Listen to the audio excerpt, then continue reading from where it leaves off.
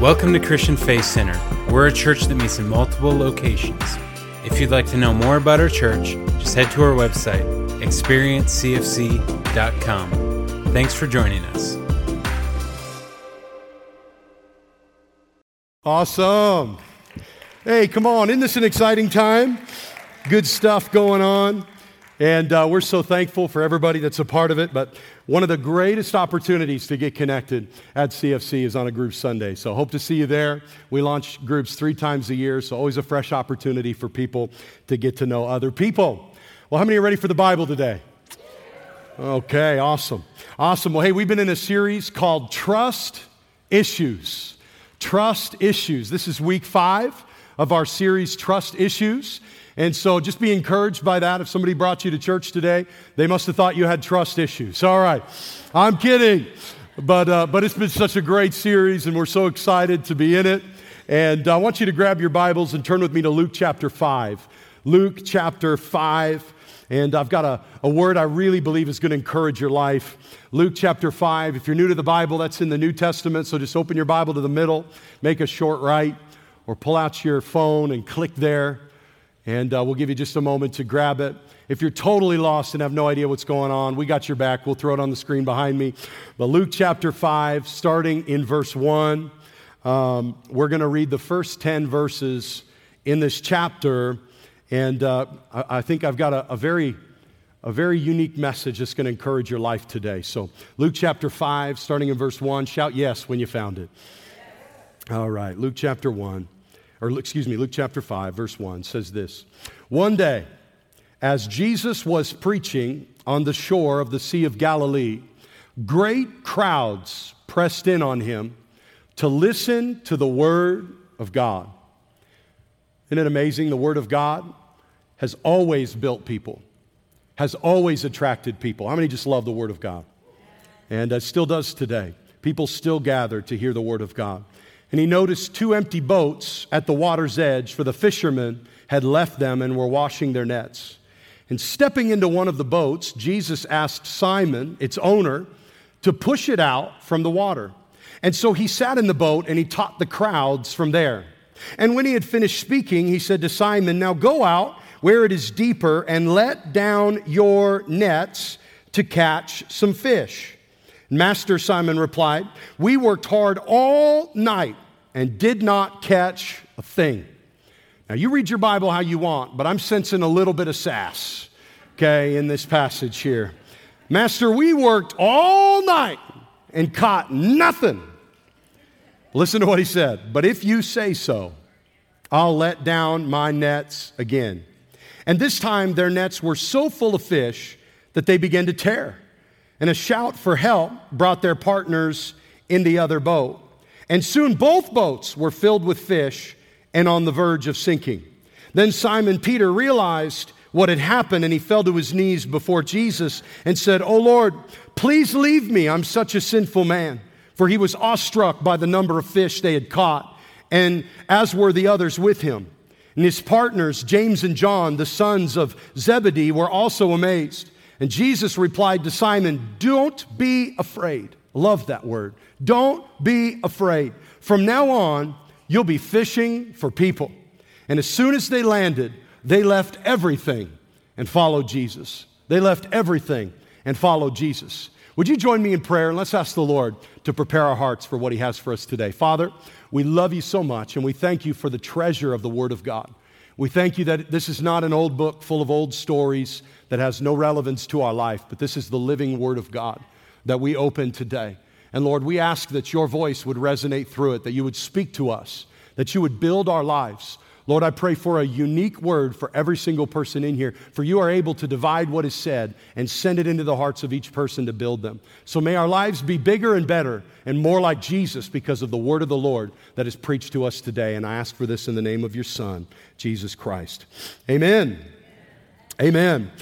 You know, if I had more time, I could give you a whole autobiography of Peter and how he met Jesus, but I'm just going to sum this up because I think it's important for us to know that this was not the first time that Peter had met Jesus. This was not. As a matter of fact, Peter's brother Andrew had kind of joined Jesus' team. He'd been a follower of John the Baptist, the cousin of Jesus, and had met Jesus and started to follow him, believing that he was the Messiah. And Andrew, like come on, any good Christian, had invited his brother into it to say, hey, listen, I've met Jesus. I've met Jesus, and I think there's something special about Jesus. And so Jesus actually meets Peter. His name is Simon, but Jesus meets Peter, and in the initial meeting, he said, ooh, Simon, I like you. Your name actually is going to be Petra, or Peter, which means rock. And so how would you like to meet Jesus? And day one, he gives you a nickname. Come on, somebody. I like that about Jesus. He just connected with Peter. So Peter had this awesome, have you ever thought about Andrew? Like, what about Andrew? Andrew left Team John the Baptist, started on Team Jesus, and introduces his brother, and it's like, Jesus likes my brother better than me right away. All right? Like, where's Andrew's nickname? Come on. No nickname for Andrew? Come on. There's nothing. But anyway, so he meets him, and Jesus has this cool connection with Peter. But I want to point something out, that now Jesus is having these big gatherings. Jesus is teaching, his ministry is going public. Thousands of people would gather to hear Jesus teach on the kingdom of God, to open up the word of God to people in a way they could understand. Jesus was doing miracles. He would heal the sick and open the eyes of the blind. He's casting demons out of people that were demonized and tormented. Jesus is causing an uproar, all right? And this is not a big area. It's probably important for you to know that. Now, I was born in a tiny little town in Montana called Shelby, about 3,000 people, and when I was 9 years old, I moved to the big city of Nampa, Idaho. Now, I'm an old-timer. I've been around here a long time. When I moved to Nampa, there was 27,000 people in the city of Nampa. And I thought I moved to like New York, or Las Vegas, Nevada. I mean, I went from 3,000 little country bumpkin town to 27,000. I 10x'd anything I'd ever experienced before. So the big city of Nampa, Idaho. But growing up in Nampa, I mean, you go to a gas station, you know somebody. You go to Walmart, you know somebody. You go to Fred Meyer, you know somebody. Everywhere you go, you know somebody. Now, things have changed just a little bit in the last handful of years, you know. As a pastor, I kind of like it, by the way. But things have changed just a little bit. But it's important to know something. It's important to know that this was not a big area. So when you have thousands of people, when there's only thousands of people within walking distance, it's a big deal. So Jesus is teaching, and droves of people are coming out. And Peter had this incredible experience with Jesus, and it's important to note that Peter is not at church with Jesus. There's thousands of people gathering at the shores of Galilee, and Peter is in the boat, just a little ways away from church that Jesus is having, and thousands of people are there. And he's teaching them the kingdom, and they've gathered to hear Jesus teach. And there's thousands of people in front of Jesus that have come to hear the word of God and see the ministry of Jesus. And Peter is off behind, and he's fishing. He skipped church to go fishing. And he'd had this cool encounter with Jesus. And so listen, I'm reading this passage and I thought, you know, we look at this passage, but it's really not that uncommon. Because most people have had some kind of an introduction to Jesus. Most people have had some kind of an introduction. They've encountered Jesus. They've been introduced to Jesus. A family member told them about Jesus or brought them to church where they had an experience with Jesus. But you have this experience with Jesus, but you kind of go on with your life, living life at a distance, not so much that you can't see or hear about what Jesus is doing, but just far enough away that you're not really impacted by it. Yeah. And I think it's interesting that here's Peter on the shore of the Sea of Galilee, and Jesus is so close that he can see Peter, and Peter can see Jesus. So Peter, he's close enough to see, but not really close enough to be impacted by what Jesus is doing. He's content to be close, but not involved. He's content to be busy with life, but not really blessed by Jesus. He's so close to what Jesus is doing, he can hear it and he can see it, but he's far enough away from what Jesus is doing that it doesn't impact his life. But I'm really encouraged by this reality, that even though even though Peter had experienced Jesus and met him and didn't really seem to be that interested in what Jesus was doing, Jesus was still interested in Peter. Peter didn't really seem to care about what Jesus was doing, but Jesus cared about Peter. And can I just tell you that I'm grateful. I'm grateful to God for that reality. That even in the times when I wasn't concerned about God, God was concerned about me. And even in the times when I didn't really care what God was doing, God cared about what I was doing. And He cared about what was going on in my life. And when my concern was wrapped up in just everyday life and the things that I got going on and wasn't really concerned about what God was doing, God was still concerned about me. That's a powerful reality, that even when you don't think about God at all, friends, He thinks about you. When you don't see Him, He sees you. And I want to give you just a few observations that I had from this text today. If you're new today, you'll find out that I believe the perfect sermon is 3 points long. Come on, somebody. But I want to give you 3 thoughts today that I believe will encourage you. I would encourage you to write these down because, well, we'll be able to think about them later. But I want you to jot them into your phones, write them on something, and I believe God's going to speak to us and encourage us with these 3 thoughts. The first thing I want to submit to you is this, that in this text, Jesus noticed what was empty. I think it's important anytime the Bible tells us that Jesus noticed something to pay attention to that. Because what people notice speaks a lot about who they are and what they care about. And a lot of us have a lot of ideas about God, but if we were to really look at the life of Jesus Christ, and we were to look at the things that He noticed in this life, I think a lot of our opinions and ideas about God would change. Because I found that the things that Jesus noticed were not the things that most people noticed. What drew Jesus' attention are not the things that drew most people's attention. Jesus seemed to be attracted to those in need. He seemed to be attracted to those on the outside. He seemed to be attracted to those that were broken and marginalized and outcast. He seemed to be attracted to those in positions of high stature but were empty on the inside and found their life unfulfilling. Jesus seemed to be attracted to and concerned about the needs of people around Him. Jesus notices what is empty. Luke chapter 5, verse 2, it said He noticed 2 empty boats at the water's edge, for the fishermen had left them and were washing their nets. The fishermen had left them. So I want to paint a picture for you because it's important that we see what's happening here. Jesus is probably teaching thousands of people that are in front of Him. They've gathered at the shores of the Sea of Galilee, and people from all over, probably all over, not just the towns, but the region, had walked as far as they could, gathered there to hear the teaching of Jesus. And with thousands in front of Him, He notices the few behind Him. Think about that for a second. Here's Peter on the shore behind Jesus, obviously close enough to be seen and heard, but far enough away to not really be involved with what's going on. Thousands in front of Jesus. He's teaching, ministering, and Jesus notices the 4 people that are off to the side behind Him. And He sees the empty boats while they're washing their nets in defeat for the day. Isn't it wild that with thousands in front of Him, He still sees the few that are behind Him? Thousands on the inside of His ministry. Thousands of people that had a desire and a focus to actually be present. Thousands on the inside. And yet Jesus engages intentionally with the few that are on the outside. Yeah. See, I love this about Jesus, that even when we forget about Him, He doesn't forget about us. And even when we don't pay attention to Him, friends, He's paying attention to you. He sees you. He knows you. And even when we're not paying attention, He is. You know what I love about Jesus? One of the many things I love about Jesus is He's not just an inside God.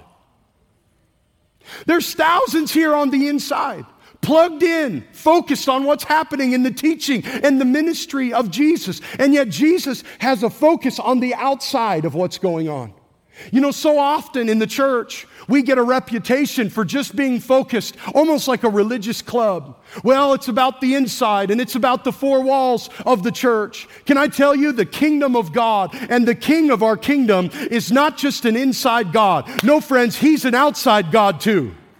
And his church can never just be an inside church. We've always got to be an outside church. Friends, Christian Faith Center will always be a church that is concerned about not just those that are on the inside, come on, but those that are on the outside too. Because Jesus is not just an inside God. He's not just focused on the needs of those that are in. No, he sees the needs of those that are on the outside. He sees those that are on the outside of salvation. He sees those that are on the outside of healing, on the outside of hope, on the outside of freedom. He sees you. He's an outside God too. And I love this, with thousands in front, he sees the needs of the few behind. And he engages them. And can I just tell you that Jesus, he doesn't just notice their empty boats. No, friends, he notices their empty efforts too. Can we just pause here and lean into that for a second? Because our human tendency is to really grab a hold of the things that are familiar and comfortable, even if they're not healthy or fruitful.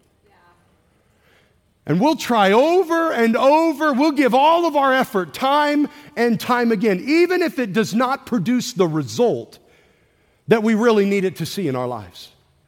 We'll do this with our relationships. Leaning into the same old folks, the same old way, seeing the same old results.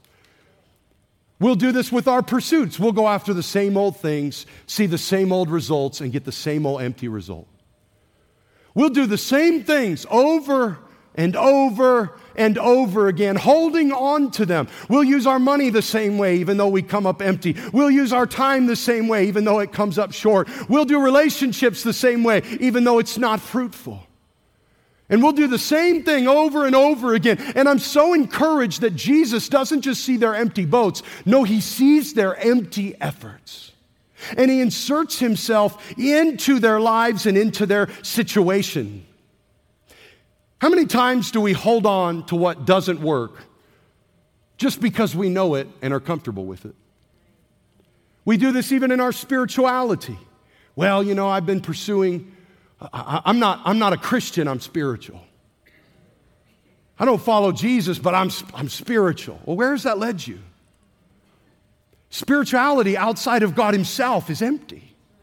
Where has it led you? We try the same things, but they don't produce the results that we want to see in our life. We'll do the same thing because it's comfortable, but it doesn't produce for us what we really need to see. There's no change, there's no impact. There's no transformation. There's no joy. There's no hope on the inside. There's no fruit from it. And yet in all of this, Jesus engages them all the same. And I love this, that Jesus just goes ahead and steps right in. He doesn't wait for an invitation. He just jumps right into their life. And what I love about this is it tells me that my life doesn't need to be perfect for Jesus to step into it. It tells me that I don't have to be successful for Jesus to step into my life. If anything, they were in a moment of failure. They had come up empty and come up short, and yet that is the context in which Jesus steps in to their life. This encourages me because it tells me even if my efforts, my best efforts came up short, Jesus still wants to step into my life. It tells me that I don't have to be successful, that I don't have to be perfect, that I don't have to know all the things. It tells me that even if my Saturday night wasn't the best, my Sunday morning can still be filled with Jesus. Tells me my life doesn't have to be polished and put together for Jesus to see me and to desire to come close to my life. But see, not only does Jesus see them, but he comes near. Now I want you to write this down. It's my second thought. Jesus doesn't just see what is empty. No, Jesus uses what is empty. He uses what is empty. Look at Luke chapter 5, verse 3. I love this. It says Jesus just stepping into one of the boats. Picture this. Peter's been fishing all night. He's cleaning his nets. It's a chore. And Jesus just gets into his boat, who, by the way, was just teaching thousands of people just moments before this. So I don't know, you read your Bible how you want, but it seems to me Jesus disengages from this massive crowd, and he walks over to Peter and starts engaging with this guy who skipped church to go fishing, doesn't even get anything, awkward. He's washing his nets. He's like, oh my gosh, there's thousands of people. Hurry up, clean the nets. We got to get out of here. This is weird. And Jesus walks over and he just gets in. He just gets into his boat. There's no record that he's like, hey, Pete, remember me? Yeah, you know your brother Andrew? He's on my team now. Remember? I was the guy that called you the Rock. Gave you that cool nickname. Hey, if it'd be all right with you, do you think it's cool that I just get in your boat a little bit? Maybe I can finish tea. No, it just says he gets in, and then he asks Simon, he goes, push it out in the water. And then sat down in the boat and started teaching the crowds from there. Can you imagine this? Jesus just, hey, Peter, how's it going? Yeah, I was just teaching all these people over here. Well, I was just wondering, you mind pushing out a little bit? Let's get a little distance. Let's get a little distance between me and, the shoreline. Mind you pushing me out? Sure, Jesus. So Jesus pushed out. Now listen, we read the text, and it's so easy to take this for granted, but can I just point something out? Jesus probably steps into his boat, and I can imagine that Peter is not feeling overly worthy to be used in this moment. Number one, he just skipped church to go fishing. Jesus jumps in. There's nothing in his boat. Now listen, I don't care who you are. If somebody that's important in your community and that you respect walks up to your fishing spot and you've been there all day long and you don't have one fish to show for it, any man in here is going to feel like a loser. Come on, somebody. Y'all be lying. You'll be like, yeah, it's catch and release. It's caught a lot of them. Biggest one was like 14 pounds. That was huge. But I'm just doing it for sport right now. Put them back. I'm a vegan right now. Just leafy greens, that's all, It's just for sport. No, so Peter doesn't feel overly useful. I'm sure he doesn't feel overly qualified. And now here's this crazy rabbi sitting in his boat teaching thousands of people. And Peter's probably just off here to the side like, I guess I'm a part of this now. Guess Jesus just jumped right in. I'm just stuck here until he's done. Don't want to interrupt the sermon. Can't just stop and, use the bathroom off the side while Jesus is teaching. I'm just kind of stuck here now. And I realize this because I feel like a lot of people that I encounter feel unworthy to be used by God. And I really just want to highlight something because Peter, arguably, is having a real bad moment. He doesn't even look like a good fisherman. He could have been a great fisherman, but in this moment, he looks pretty weak. His boat's empty. He's disappointed. He's discouraged. This rabbi just jumps into his boat and he's pushed out. I got nothing to offer but this empty boat, so I might as well, paddle it all out. And you know what I've realized? After 15 years now following Jesus, here's what I've realized. I've realized that Jesus is not looking for the coolest cat on the block. He's not looking for the most qualified cat on the block. Jesus is less concerned about your ability, and he's much more concerned about your availability. What made Peter qualified to be used by Jesus was not his ability.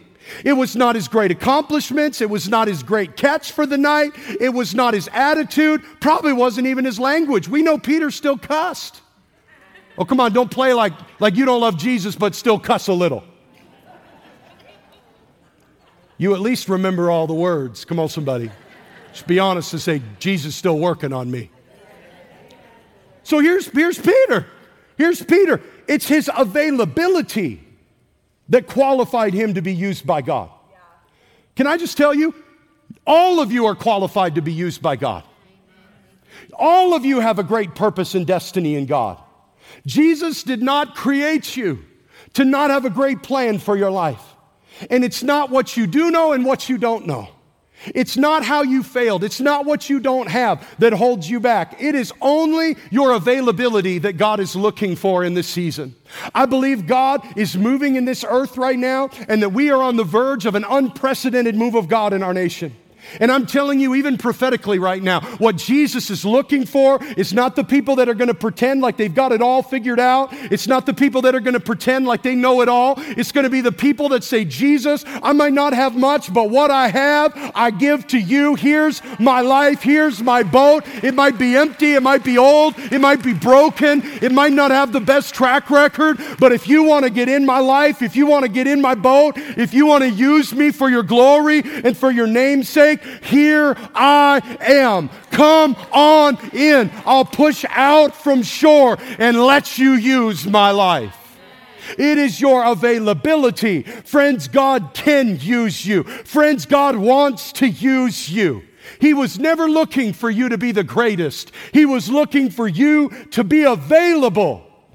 Jesus knew who you would be. He knows what you can become. And He knew exactly what you would possess when He created you. And He's got a plan for your tomorrow. And what Jesus is looking for is not people that have it all put together. No, it's people that'll be honest about who they are and will be honest about what they have and will say, Jesus, whatever I got, you can use for your glory and for your kingdom. Build your church in me. Build your church through me. My life is a vessel for you to step into. Come on, if you're with me, say amen. That's what Jesus is looking for. He'll use what is empty. I could go a little bit farther, and I could actually say what qualified Peter's boat to actually be used by God in this moment was the very fact that it was empty. So maybe if you're here and you feel like, I feel a little empty spiritually, I feel a little empty in my life, maybe that doesn't disqualify you. Maybe it's the very thing that qualifies you to be used by God powerfully.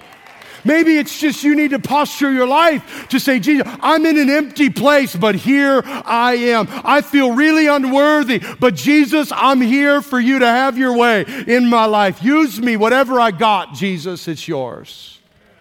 It was the emptiness that qualified them to be used powerfully. Man, how often do we think we need to be a certain way? Man, if I was just more intelligent, if I was just more spiritual, maybe God could do something with... No. No, friends. If you make yourself available, Jesus will make you able. One of my favorite passages is Ephesians 3:20. And it says this, it says, now all glory to God, who is able.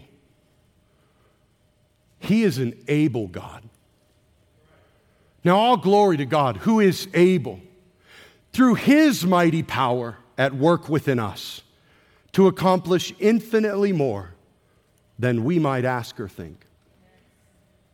Friends, can I tell you that your boat, your life, is more than enough because we serve a God that is more than able. Your life is more than enough because we serve a God that is more than able. It has always been more about His power working in and through us than it was about us. Your life's enough. I want you to say this, say, I'm enough to be used by God. Say it again, say, I'm enough to be used by God. Friends, He wants to be in your boat. He wants to use your life. Jesus uses what is empty. My final thought, let me give this to you, you can write it down. Jesus doesn't just use what is empty, Jesus restores what is empty. I would be leaving out such a great reality of this passage if I just left you on, well, Jesus wants to use your life. You know, Jesus wants to do more than turn you into a vessel for His glory. No, Jesus wants to personally restore every aspect of your life as well. Jesus wants to personally restore you. It's not like Jesus just popped out of Peter's boat and that was the end of the story. Thanks, Pete. Thanks for the mobile pulpit. Appreciate it. Appreciate all that. I'm out. If you ever want to hang sometime, you know where to find me. I'll be around the corner by the horse stable. Like, no. That's not what happened in this story at all. Matter of fact, let's look at Luke chapter 5, verses 4 through 7. It said when Jesus had finished speaking, he wrapped up his sermon. And he said, Simon, now think about this. He didn't get out of the boat. He just wraps up the message. Amen. Have a great day. See you guys next time. And then he turns over to Peter and he says, go out where it's deeper, Peter, and let down your nets to catch some fish. And Peter goes, Master, listen, man. We worked all last night and didn't catch a thing. But if you say so, I'll let down my nets one more time. I'll give it one more shot. I'll let down my nets one more time for a catch. Matter of fact, if I had to give today's message a title, I would call it this: Trust enough to try again. Trust enough to try again. Peter had already tried. How many dozens of times had Peter thrown the net? How many dozens of times had he pulled it back in empty? How many dozens of times had he gotten more frustrated each and every time because as he pulled his net in, it came up empty? You know what? Here's what I've realized is that nothing stays the same when Jesus gets involved. I don't know everything, but I know some things. And one thing I know is that when Jesus gets involved in somebody's life, that life has no choice but to change for the better. If Jesus is who the Scripture says He is, and I believe with all of my heart He is, then He is God Almighty, God in the flesh. And when Jesus shows up, He doesn't show up a fraction of what He really is. No, every time Jesus showed up, there were miracles taking place. If things were dead, people came back to life. If things were broken, things got restored. If people were sick, they got healed. When Jesus resurrected from the dead, it said dead bodies started waking up all over the place. Why? Because resurrection power hit that whole area. When Jesus showed up, He shows up as He is. He's God, and He has all power in the palm of His hand. And every bit of creation instantly responds to what the Creator asks of it to do. If Jesus said, fish, get in the net, fish get in the net. If Jesus says, get up, they get up. If He tells demons to flee, they have to flee. If He tells sickness to be healed, it has to be healed. Because everything moves at the command of Jesus. Because He's God. So I found this out. When you get mixed up with God, your life begins to change. When I got mixed up with God, my life looked nothing like it looked now. I was mixed up with all kinds of other people. My life looked like the people I was mixed up with. Small, broken, addicted, far from God. Living a dark and shallow, empty life. And yet the moment I got mixed up with Jesus, everything began to change. My empty life became full. My addicted life became free. My broken heart became healed. My busted life got bigger and stronger. Everything began to change in my life. Why? Because I started getting mixed up with Jesus. And when Jesus gets involved in your life, He can't help but be who He is. He's the God Almighty. He's the everlasting God. He's the beginning and the end. He's the Alpha and the Omega. Don't expect Jesus to come into your life and you to get smaller and get worse. I've never met a single person that got into a relationship with Jesus and went, you know what, my life just got worse when I met Jesus. No, every person I've ever met said when I got into a relationship with Jesus, it didn't get easier, but it got better. My life didn't get easier, but it got bigger. Jesus began doing what Jesus does. He began restoring everything in Peter's life. He began restoring. Matter of fact, the Bible tells us that He restored their purpose. He restored their purpose. His partners, James and John, the sons of Zebedee, were amazed when their nets overflowed. And Jesus said, don't be afraid, from now on, you'll be fishing for people. I don't want you to miss this. They weren't doing the wrong thing, but they needed Jesus to bring clarity and purpose to their life. See, friends, God didn't make you one way to use you another. That passion that's inside of you, that dream that's in your heart, it's absolutely from God. Let me just speak faith into you a second. That dream that's been in you since you were a child, that gifting that's in your life, that thing that sets you apart from other people, that is in you by the power and the will of God. But can I just tell you, you won't use what God gave you apart from a relationship with the God who gave it to you. We need Jesus to come and bring clarity and bring purpose to the gifts of God that He's placed inside of us. It wasn't that they were doing the wrong thing. It's that they'd been doing it apart from Jesus. Listen, if it didn't work out last time you tried it, maybe what's missing is actually Jesus. Maybe what you need is Jesus to bring purpose and clarity. If your business is unfulfilling, maybe try it again with Jesus. If your marriage is unfulfilling, maybe try it again with Jesus. If you're getting frustrated and it seems to be empty, even though you know it's what God put in you, maybe you're not doing the wrong thing. Maybe you're not doing it with the right person. Maybe you need Jesus to come and bring clarity and bring purpose to your calling. And see, Jesus, He said, listen, yeah, you guys are doing the right thing. Yeah, you need to be fishermen, but you need to be doing it for me. From now on, you'll be fishers of men. Oh, you're still going to fish, but baby, you're going to fish with me. You're going to fish for me. We're going to do kingdom work with the skill set you have naturally. He restored their purpose. Not only that, but can I just tell you, He restored their fortunes. Oh yeah. Let me just pop into this for a second. I've never met a single person who serves Jesus that would ever say it wasn't worth it. But I've met so many people that their testimony would be this: oh, Jesus is so worth it. What He's done for me and in me, oh, it's worth it. Not a single apostle's testimony would ever have been, Jesus wasn't worth it.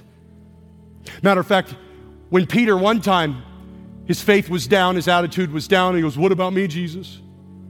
You know, I left all this to follow you. And Jesus said, oh, you'll be rewarded in this life, Peter, and the next. Oh, it'll be worth it to follow me. I felt like early this morning, God gave me a word for you, church. God put a burden on my heart for people that have lost so much over the last couple of years.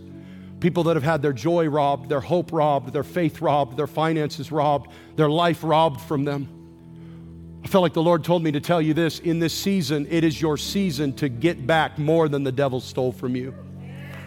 You're getting it all back. You're getting your joy back, your hope back, your peace back, your fortunes back. Jesus restored back to Peter more. And it wasn't just him that got blessed. Arguably, it's probably the biggest catch Peter ever had. And it didn't just fill his boat. No, he had to call for his friends, and they had to help shoulder the load too. Here's my prayer for you, that as you get mixed up with God in this season in a way like never before, here's my prayer: God would bless you so full of joy, so full of peace, so full of power in the Holy Spirit, so full of resources and vision and passion for God, that it doesn't just fill your life. No, it bleeds over into the lives of your friends and your family members, and all your boats get full. My prayer is all your boats get full in Jesus' name. He restored Peter's fortunes, but most importantly, He restored their soul. See, I love this because when Peter realized what had happened, and I want you to see this picture, he's taken everything they got to get this net in. Biggest catch they've ever had. Biggest return on their investment. Biggest payday they've ever had. He was a fisherman, by the way. They're sitting in the biggest haul they've ever had. The boats are sinking into the water from the weight of the catch. And the Bible doesn't say they got out of the boat. No. It said in the middle of the catch, Peter hits his knees, surrounded by what was valuable to him just moments before, and looks up to Jesus and said, Jesus, you got to get out of my boat. I'm not worthy. See, when you truly meet Jesus, nothing that was that important to you before stays that important. Because when you see how amazing Jesus is, all other things pale in comparison to who He is. We talked early about don't love money. Money pales in comparison to Jesus. Purpose pales in comparison to Jesus. all of this life pales in comparison to Jesus, because you realize that He is the source of all good things. May we never fall in love with the gift. May we always be in love with the giver. He's a good God. And Peter said, "Forgive me, Jesus. Forgive me." And he fell to his knees. And he said, "I'm such a sinful man." And you know, in that moment, Jesus restored Peter. He invited Peter. He forgave Peter and brought Peter into a relationship with Him. Gave him purpose. Gave him a mission. Gave him a part of what he was doing in the world. Well, what does this mean for us then? Well, Peter was a person just like you. It means if we're tired and if we're weary and if we're separated from real purpose, if we're skeptical and if we're discouraged, if we're full of excuses like Peter, can I just tell you, none of that turns Jesus off toward you. No, He wants to restore you. He wants to build your life. He wants to save you and mobilize you into this thing He is doing in the earth called the local church. See, Peter had every reason to be skeptical. Who is this crazy Messiah? Who is this radical rabbi that jumped into my boat and is talking all kinds of crazy? Peter had every excuse to be skeptical. And yet, Peter mustered up the faith to trust one more time. I'll trust Jesus one more time. I'll throw the nets over one more time. And it radically changed his life. It radically changed his life. See, what if the answer, friends, is not giving up on God? What if the answer, friends, is not deconstructing your faith? What if the answer, friends, is not walking away from Jesus going, maybe He doesn't see me, maybe He doesn't care, maybe He doesn't know me? What if the answer is trying again one more time, but this time with Jesus? Because so many Christians got delusioned because we were doing too much for Jesus, we forgot to do it with Him. We left our relationship to go do the things, and we found the things were empty without Him. What if the answer is Him Himself? And I believe that Jesus is calling people back to Him. He's calling us into relationship with Him. He's calling you to walk with Him. May we never leave our relationships with God. Because the greatest treasure is not what we do for God. It's not what we get from God. It's God Himself. He is the pearl of great price. He is the Lamb that was slain. He is the Son of God. He is our great treasure and great reward. And He is the restorer of our souls. Friends, what the devil has taken from you, what this life has broken in you, be assured of this: Jesus is a better restorer than this world is a destroyer. He can restore you. He desires to restore you. He said, Peter, just trust me enough to try again. One more time. Throw it off and watch what I will do with you. I want you to stand to your feet all across the room today.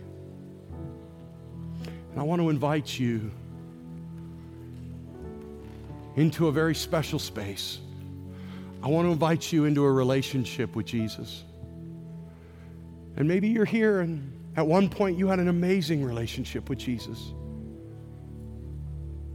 But now you feel close enough to see what Jesus is doing, but not close enough to really be impacted by it. Oh, Jesus wants more for you than that. He wants more for you than that.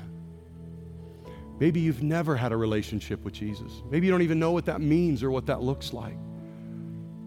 Friends, can I tell you that we serve a God that loves you so much, He would rather die than live without you.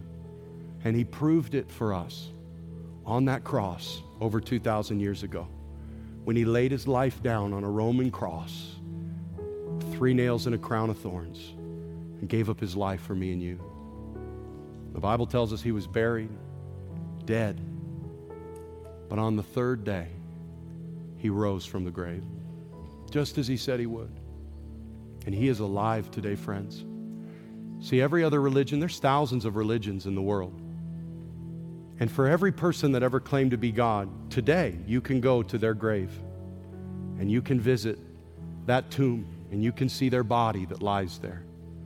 But there is only one person that ever claimed to be God and got back up from the dead and is alive forevermore. You know, you can go visit his tomb, not to see who's in it, but to see what's not. It's empty. He's alive. He is God. He is who he says he is. He did what he said he would do. And here's what he said: for any who would believe in me, any who would put their trust in me, any who would be bold enough to trust me enough to try again, I'll give them everlasting life. I'll forgive them. And I'll make their life so brand new. Jesus said it this way. He said, it'll be like you were born again. Brand new. It's the greatest gift, the greatest invitation anyone ever offered this world is what Jesus Christ offered me and you. He said, you don't have to be good enough. Your life doesn't have to be all put together. If you will trust me, I will show you that I am God. I will show you that I am good. I will fix your life. I will restore your purpose. I will give you a brand new heart and a brand new start. If you will only trust me enough to try life again, but this time with me. So with all heads up and all eyes open, I'm going to count to 3. And on the count of 3, I'm going to give you an opportunity to take advantage of the greatest gift ever offered to humanity. And that is a relationship with Jesus Christ and the salvation of your soul.